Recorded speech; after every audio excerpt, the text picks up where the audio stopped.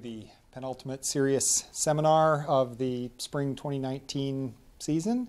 I'm honored today to introduce Rob Munt, who comes to us from Eli Lilly. He's been there working in cybersecurity for 18 years now. Another notable fact is that he comes from Purdue, and so it can give us an idea of what Lilly is doing and what you might be doing 18 years from now. Thank you. Great, thank you. So I'm going to move out here so I'm not quite behind the podium. Hopefully the camera can still stay with me. So wanted to talk a little bit today about keeping your online identity safe and a little bit about how modern application architecture is moving and how things are changing around authentication online today. So as you mentioned before, I did graduate from Purdue. It seems like it was just yesterday, but it was not. It was back in 2001. But I remember I used to cut through this building here and stop and grab a soda in the little store upstairs. So it's good memories to be back, and I always like to try to get back to the campus whenever I can. I majored in computer technology. I think that major has kind of changed names a couple times over the years. At the time, there were a couple different focuses. I focused on telecommunications and networking. So that was a lot of fun. And I've been working at Lilly for 18 years. And most of that time has been in the information security field. And my role is I'm an enterprise security architect, and I focus on our identity domain. So all things kind of access and authentication, identity management are things that I have responsibility for. So passwords, not really so modern, but they've kind of been the bedrock of security for accounts for really since the beginning of computer time, it feels like. And not a lot really has changed about them over the years. As technology has changed a lot, we still kind of rely on these. And there's a couple of things that are bad about passwords. One is that they're weak. Humans are really bad at making good ones. That's kind of one thing. The other kind of drawback is they're ubiquitous. Everybody knows how to use them. So there are lots of efforts I've seen around passwordless authentication. Passwordless authentication is definitely a strategy. Most information security professionals, most consumer sites are looking to enable. I've seen some where you scan a barcode and you log in and maybe you store a token. But Troy Hunt actually writes a good blog about this where he mentions getting rid of them completely is going to take a long time if it's ever possible, and part of that is around the fact that they're just completely ubiquitous. Everybody knows how to use them. When you go to register for a site, you sort of expect that little window to be there. Oh, I can log in with Facebook. Oh, I can create my account here. Here's my password. I move on. If I start putting in other options, it's just going to confuse those users. So what makes passwords so weak? Well, there's lots of different attack vectors against passwords. I'm going to kind of go over a few. There's a good website and framework called MITRE ATT&CK, and it goes through all of the tactics, techniques, and procedures used by attackers on lots of different methods. But some of the few around credentials I've listed up here. One is password spray attacks. So I'll talk about like brute force attacks, which a lot of people kind of think about when they think about password attacks. Password spray attacks, a lot more common, especially recently. There have been a lot of breaches of databases of passwords over the years, so there's a big pool to choose from in terms of what users have made their passwords. And so you'll start to see lots of reoccurring themes in passwords, and you can predict what passwords are going to be, and you can use very common ones. I love you, for example, is a very common password. It's usually in the top 10 when it's listed out every year on various sites, amongst others. So a password spray attack is when an attacker doesn't really care whose account they compromise. They're just looking to compromise an account. So they may have a long list of user IDs they've obtained somewhere, and they have a target site, and they just spray maybe the 10 most common passwords or 10 passwords they think are common for that particular site across every account that they have. It's not enough to really lock out or disable or raise suspicion on any one individual account, but there's a pretty good chance that one of those accounts will be compromised. At that point, an attacker could pivot or take their next steps. Password guessing It's really just a broad term. All of these attacks sort of fall underneath password guessing. But another example of an attack is an attacker may be targeting an individual specifically, and they may use social engineering or a dictionary attack to whittle down the list of possible passwords. So they can do research, search for you on Google, search for you on Facebook, try to attack based on a set of passwords that they've socially engineered or guessed based on common dictionary words about you. Incidentally, historically, lots of accounts have recovery processes on them. So while you may have a secure password, you may be able to reset that password by answering challenge question and answer, right? Which are a lot easier to socially engineer. So you've probably seen that before where you've forgotten your password on an account you don't use very frequently.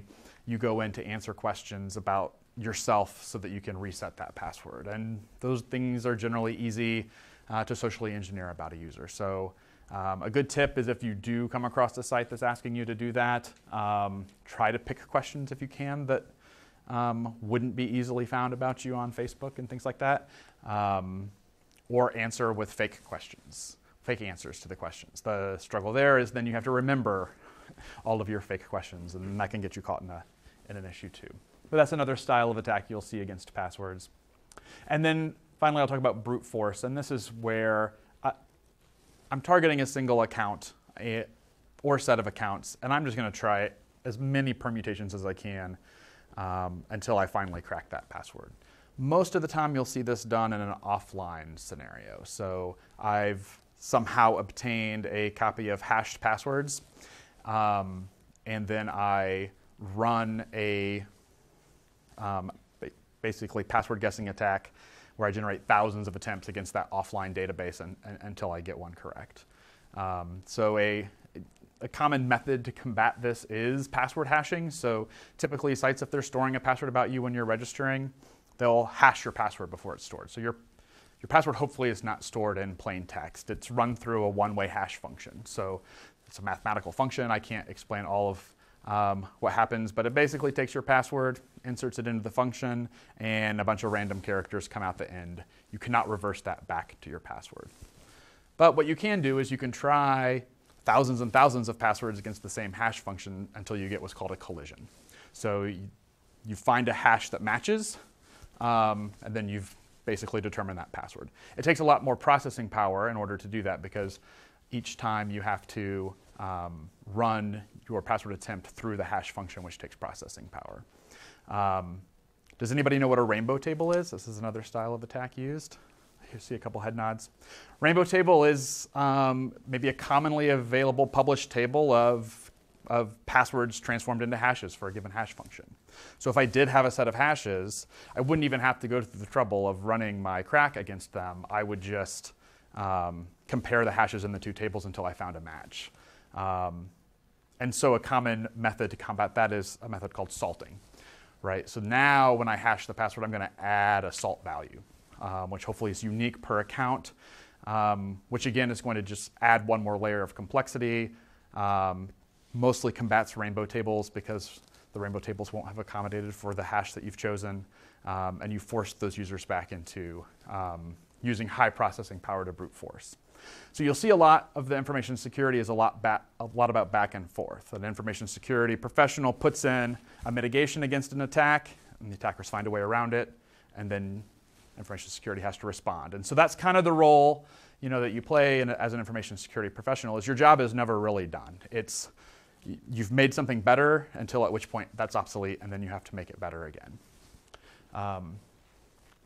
So those are some of the different attacks, and this is why passwords as a factor of authentication are weak. So what makes a password strong? It's complexity, right? The requirement to have all of the numbers or different special characters. I can find 3 different keyboards deep where I can use a double byte character in my password. Who thinks that complexity adds to the strength of a password? The way I asked this question makes no one want to raise their hand. You do. Okay, good. Complexity or length? Complexity. No. So special characters. Right, length. So this is a master's class. I should have known you guys would know this. But length is exponentially more, makes your password exponentially more strong than complexity would. And here's a formula, and I know you guys are college students, so you wouldn't want to get through a talk without having some math equations on the board.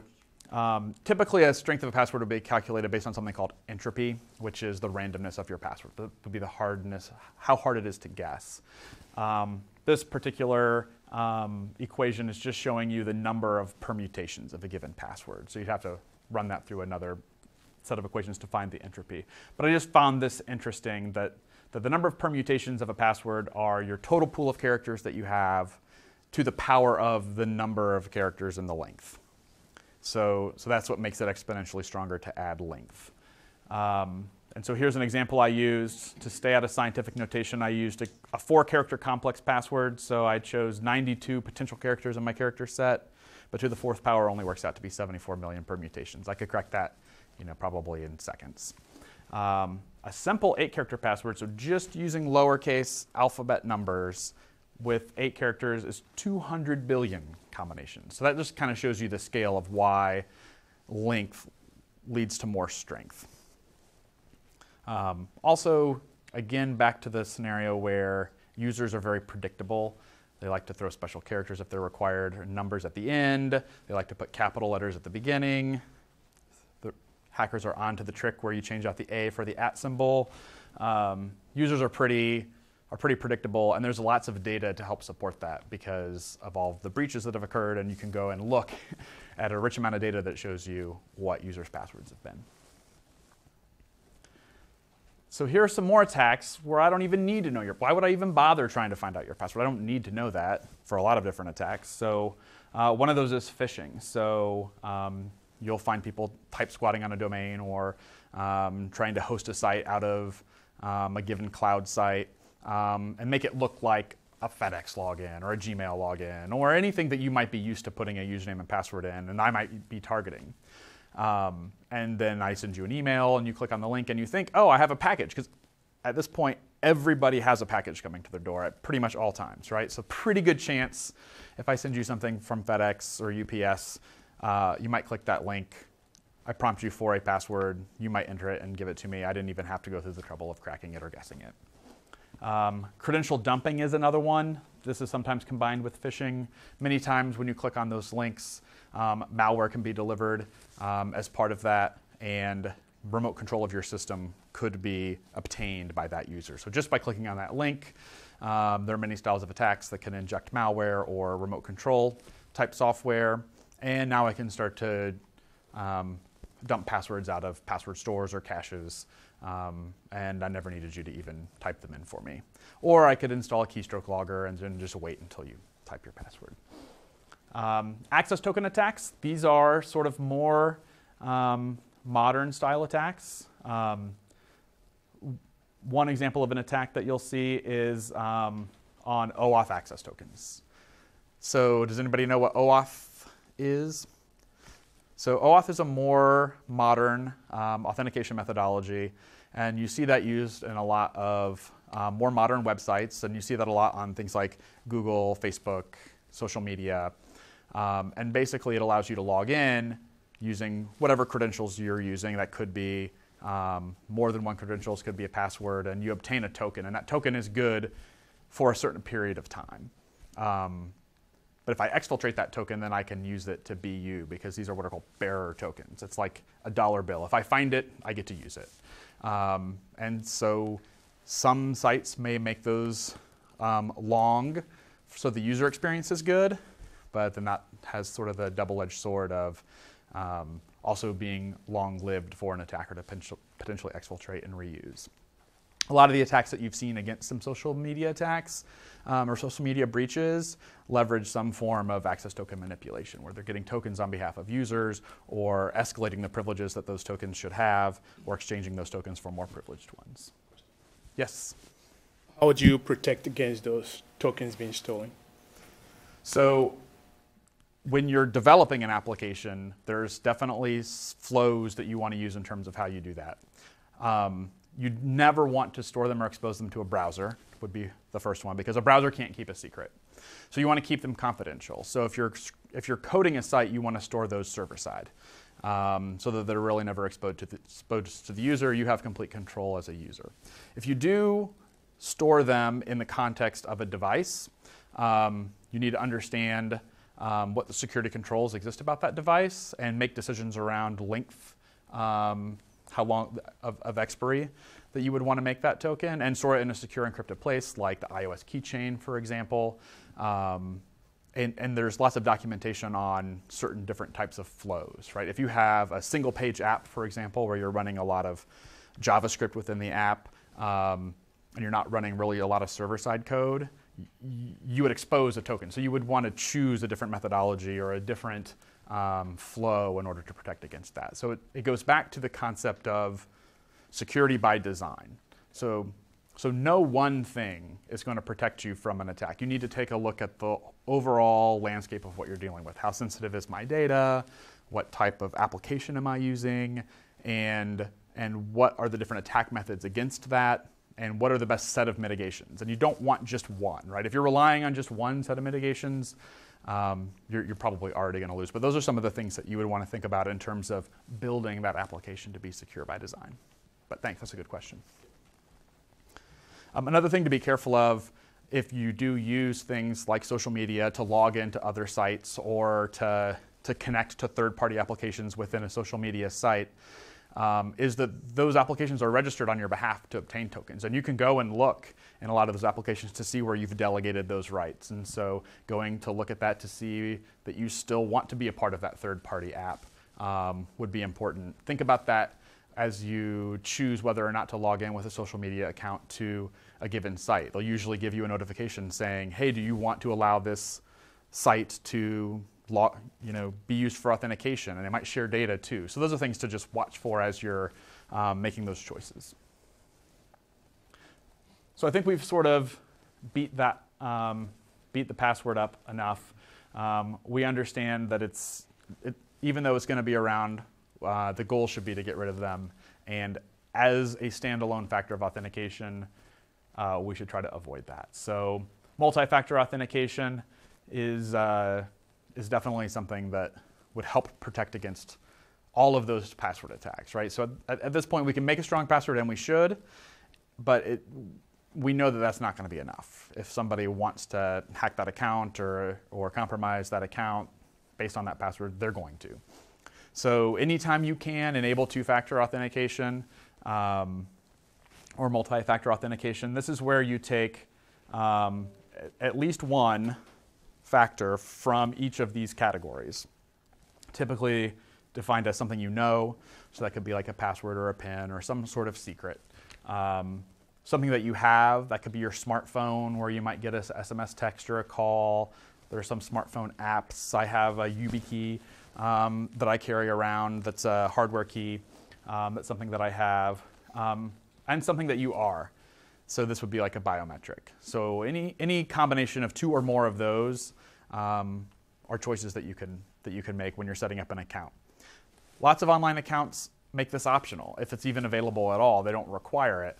And so sometimes you have to dig around in the settings to find it, but you should always enable it. And the thing that I always say as well is not all multi-factor is created equal. There are definitely some that are stronger than others. SMS text being one that's really weak, both because it's relatively easy for attackers to intercept those. Attackers can phish you for those the same way they could phish you for a password. And it doesn't really technically fit the two different categories, because even though I texted something to your phone, I texted you a one-time password, and that's still something that you know. So there's debate as to whether or not that really should be considered a factor or not. It mostly does fall underneath as something that you have. But it would be weaker than, say, using the Google Authenticator app or any types of other authenticator apps that you can integrate with third-party applications.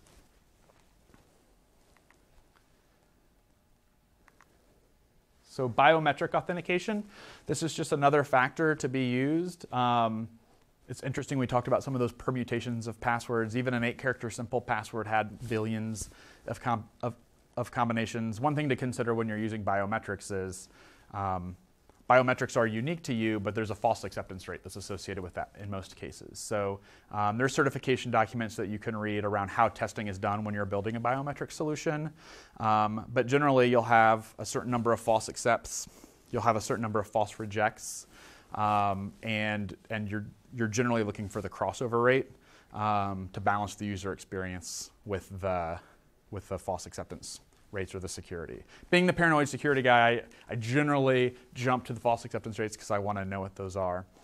I've listed some vendors out, that we use. Apple Face ID really good at 1 in a million.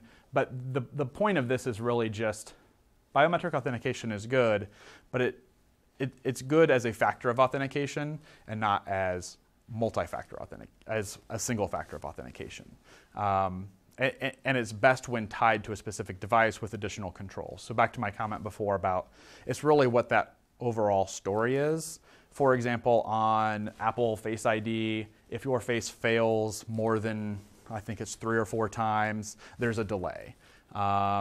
Or it may force you to enter your passcode back up because you failed too many times. And that mitigates against somebody trying to brute force spoof your attack. These are generally combined also with hardware protections. So if we store the data that we're comparing on like a cryptographic chip, like a TPM, then I can separate that device, that processor out from the rest of the device and make the biometric authentication unique to that device. So an attacker who's remote would have no ability to try to attack that because they would have to physically have my device to even make an attempt. So biometrics good, just some interesting data around the different permutations of PINs and false acceptance rates.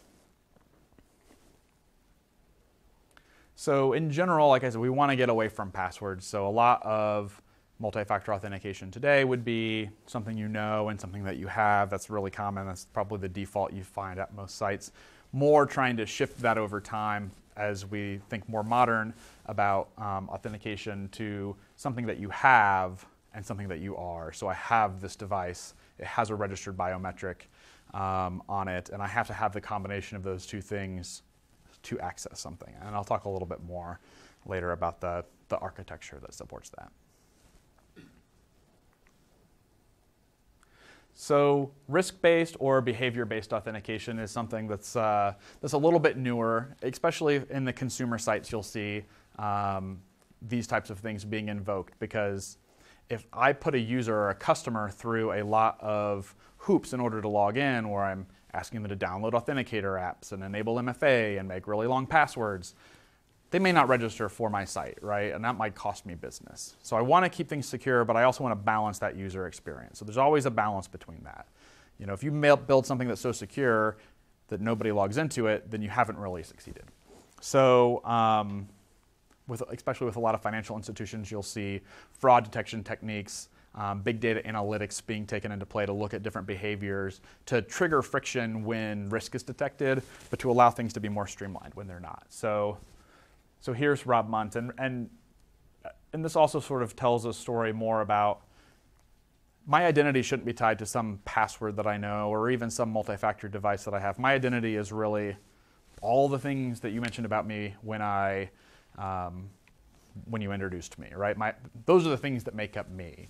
I have all of these attributes that combine to tell that story of me. It's not just about a password or a phone that I have. But one of the things that I may look at if I'm doing risk-based authentication is what type of device that I typically use, right? So I use a Mac.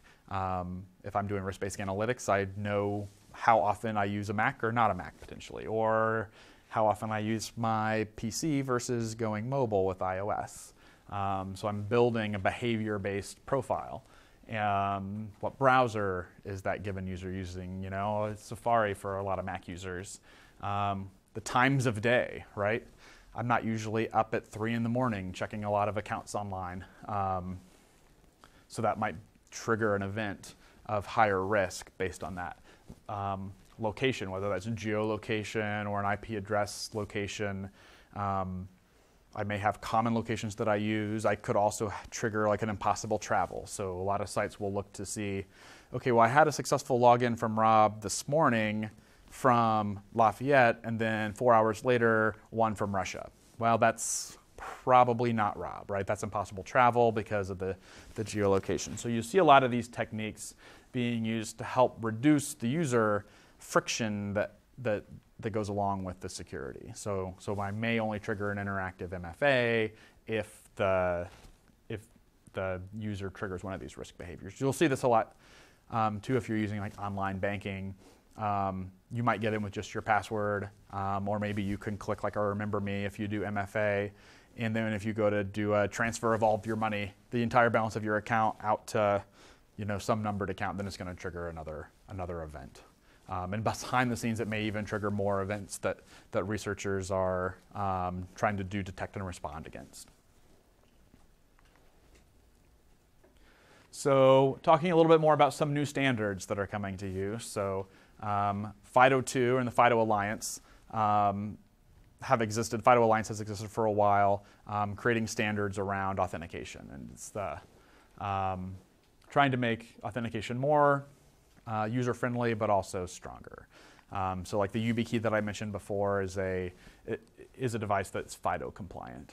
And there's a relatively new standard that was just ratified called WebAuthn.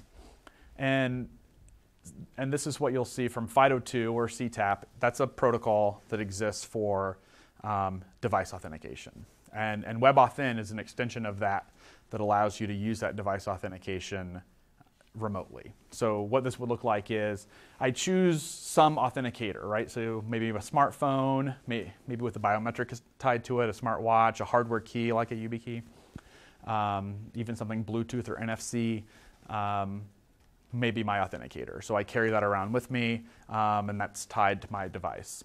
That generally will create some sort of internal authenticator like a certificate or a private key, and that's what sort of CTAP is. That allows me to get into my device because I have maybe a biometric plus that hardware authenticator. WebAuthn allows me to then use that authentication that I've done to that device, proving that I have that device in possession, and log into sites remotely. So that was just, I think, ratified by the Web Consortium, and I believe there are several browsers that are already supporting it. So this is something that you may see more of over time, is the ability to use these hardware keys or smartphone apps to do authentication end-to-end and really get into that scenario of enabling passwordless authentication. Probably still, again, won't get rid of passwords completely because not every user is going to want to go through that just to log into the sites, because kind of getting back to the passwords being ubiquitous. So here are just some ways or some tips, and a lot of this may seem common sense, but not everybody sort of understands all of these. So I'll kind of go through them. We kind of talked about this before, is create strong, and again, we understand that strong means long, passwords and never reuse them across sites. So that's another important thing. If I create a really good password, but then I reuse it across 20 sites, if any one of those sites is doing the wrong thing from a security perspective and either storing that password in the wrong way or gets breached, it's all right. So if one breach could lead to 20 breaches, right, if I use the same password. So that's all about reducing your blast radius, right? And that's something that security professionals think of too. So you want to be able to protect your assets against an attack, but if one asset is compromised, you want to limit the blast radius to just that one asset. So that applies to more than just passwords in an information security world, but it goes back to what are the tactics, what are the TTPs that attackers are using, what's the best way to mitigate my risk? How can I stop or limit the damage in the event of an attack? So don't reuse your passwords across sites because you're increasing your blast radius. Use a password manager to help you manage and remember these. So there's lots of good ones out there. It's hard to create long, strong passwords. I mean, if you think about the number of online accounts that you have, I feel like I've got to have 100. And it's hard to find and remember unique, long passwords for each of those. So password managers help you both create random passwords, because many of them will actually suggest passwords. Their algorithms are probably a lot better at creating a random password than you are. but it'll also store and remember them for you so that you can not have to remember them and you can reuse them across a lot of sites. One thing that I would do using a password manager is stay on top of whichever product that you're using. If you see news about them that they've suffered a breach, you may need to change your master password, or you may need to take other action, or you may want to go and change all of your passwords in your vault. But understand that, know who you're using, stay up to speed on the news around that particular vendor. Again, enable MFA wherever you can. If it's not enforced by default, dig around in the settings or find a way to enable it. I read an article recently where Fortnite, does anybody play Fortnite? Yeah, a few. I don't play, but I read an article that said they were giving away some sort of free aspect of the game if you went and enabled MFA about your account, which I thought was really cool because that was a really good way to sort of gamify or incentivize users to take proper security behaviors without it being seen as this big user experience friction. So I like that. That sounded like it was that was cool. If you do choose MFA, again, I would choose the strongest one available. So if you can only do text, that's fine. If you can use an authenticator app, I recommend doing that. If you can use a YubiKey and you have one, even better. They're like $40 on Amazon. Seriously, enable MFA. And then check your passwords against breach. So both your accounts and your passwords. So has anybody heard of Have I Been Pwned? Cool. This is Troy Hunt's site. You can go in and enter any email address that you have around online accounts, and it will bring up any known breaches it's been found in. So you can get an idea of sites that you may have used or registered for that have breached your data, or attackers may know account passwords for. So checking that is always a good thing to kind of know what your posture is. You can also check your passwords against that list. So like I said, there's literally billions of passwords that have been compromised. And so there's these big databases of pwned passwords. And you can check a password that you're attempting to use against the list to see if it's in that list. So it'll come back and tell you, oh, you want to use the password 123. No surprise, that one's probably been pwned. So that's a good site. And again, Troy Hunt writes a pretty good blog. From an information security perspective, I like to read it from time to time. So another good blog, so Troy Hunt's blog is there, that I like to read is Krebs on Security. So Brian Krebs, he's another security writer, and he's a good follow on Twitter too. Breaks a lot of information security stories about breaches and things like that, and just generally a pretty good blog to read. And that's all I have. I think we're probably ending a little early, so hopefully that's okay with everybody. Any questions? Sure. How much behavior data do you actually need to be able to confirm behaviors are from a specific person? Yeah, so it's a good question. So the question was, how many behaviors or how much data do you have to really make a good determination about a user?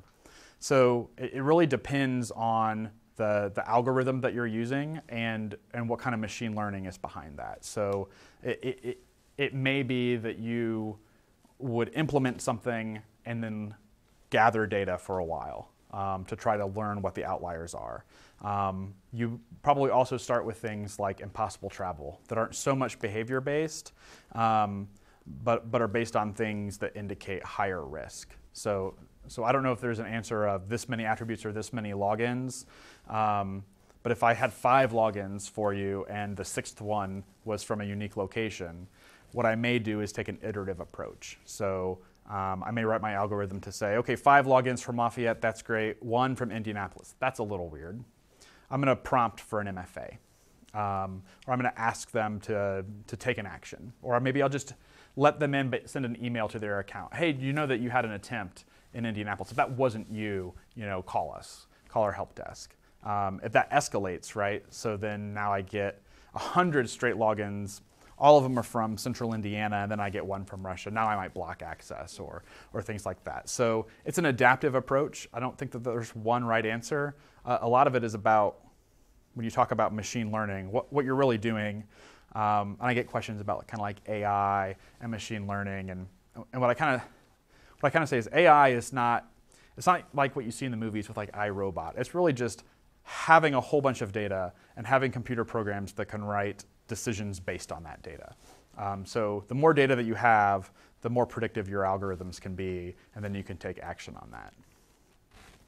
A lot of the folks who are doing this too also share data. So it's in everybody's best interest to know what common breaches may be. So there may be some information sharing going back and forth to say, hey, this is a blacklisted IP. Maybe everybody would want to know about that. Other questions?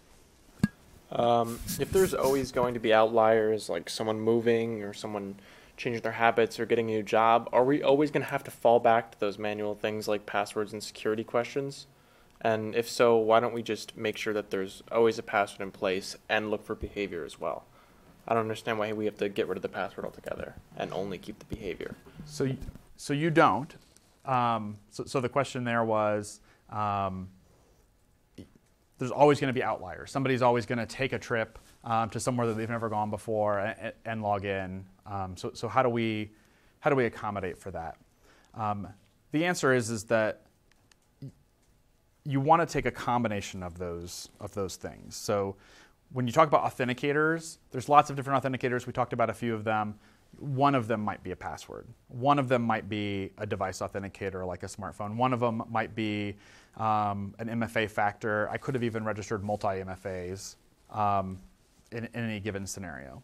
So the idea would be that you would always require at least one factor of authentication, right?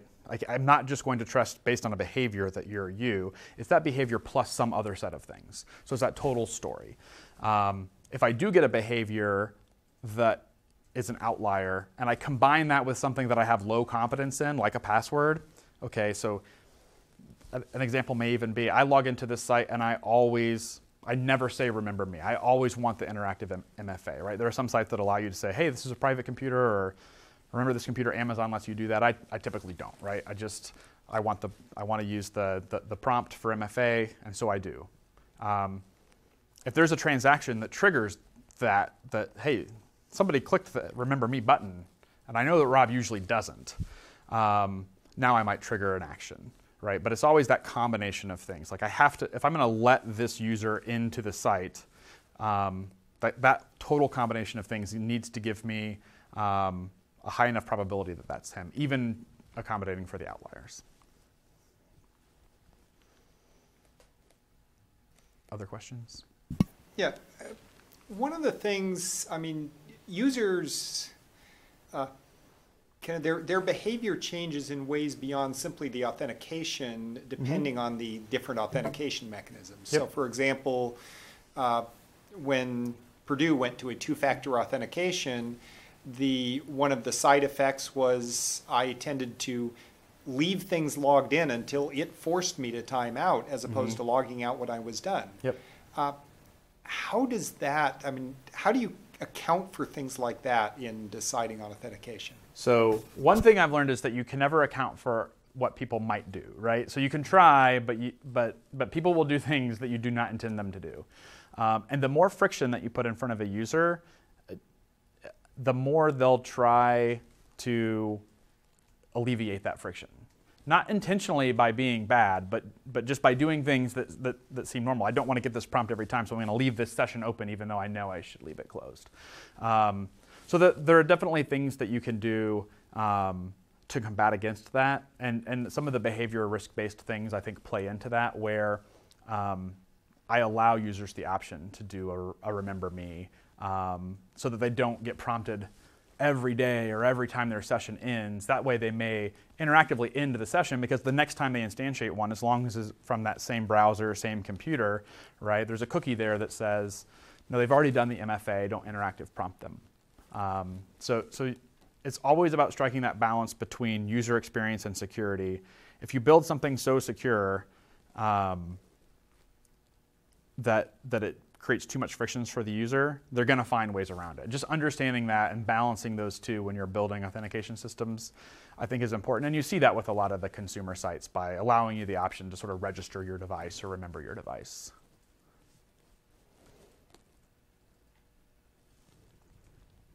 Other questions? Well, let's thank Mr. Munn. Sure.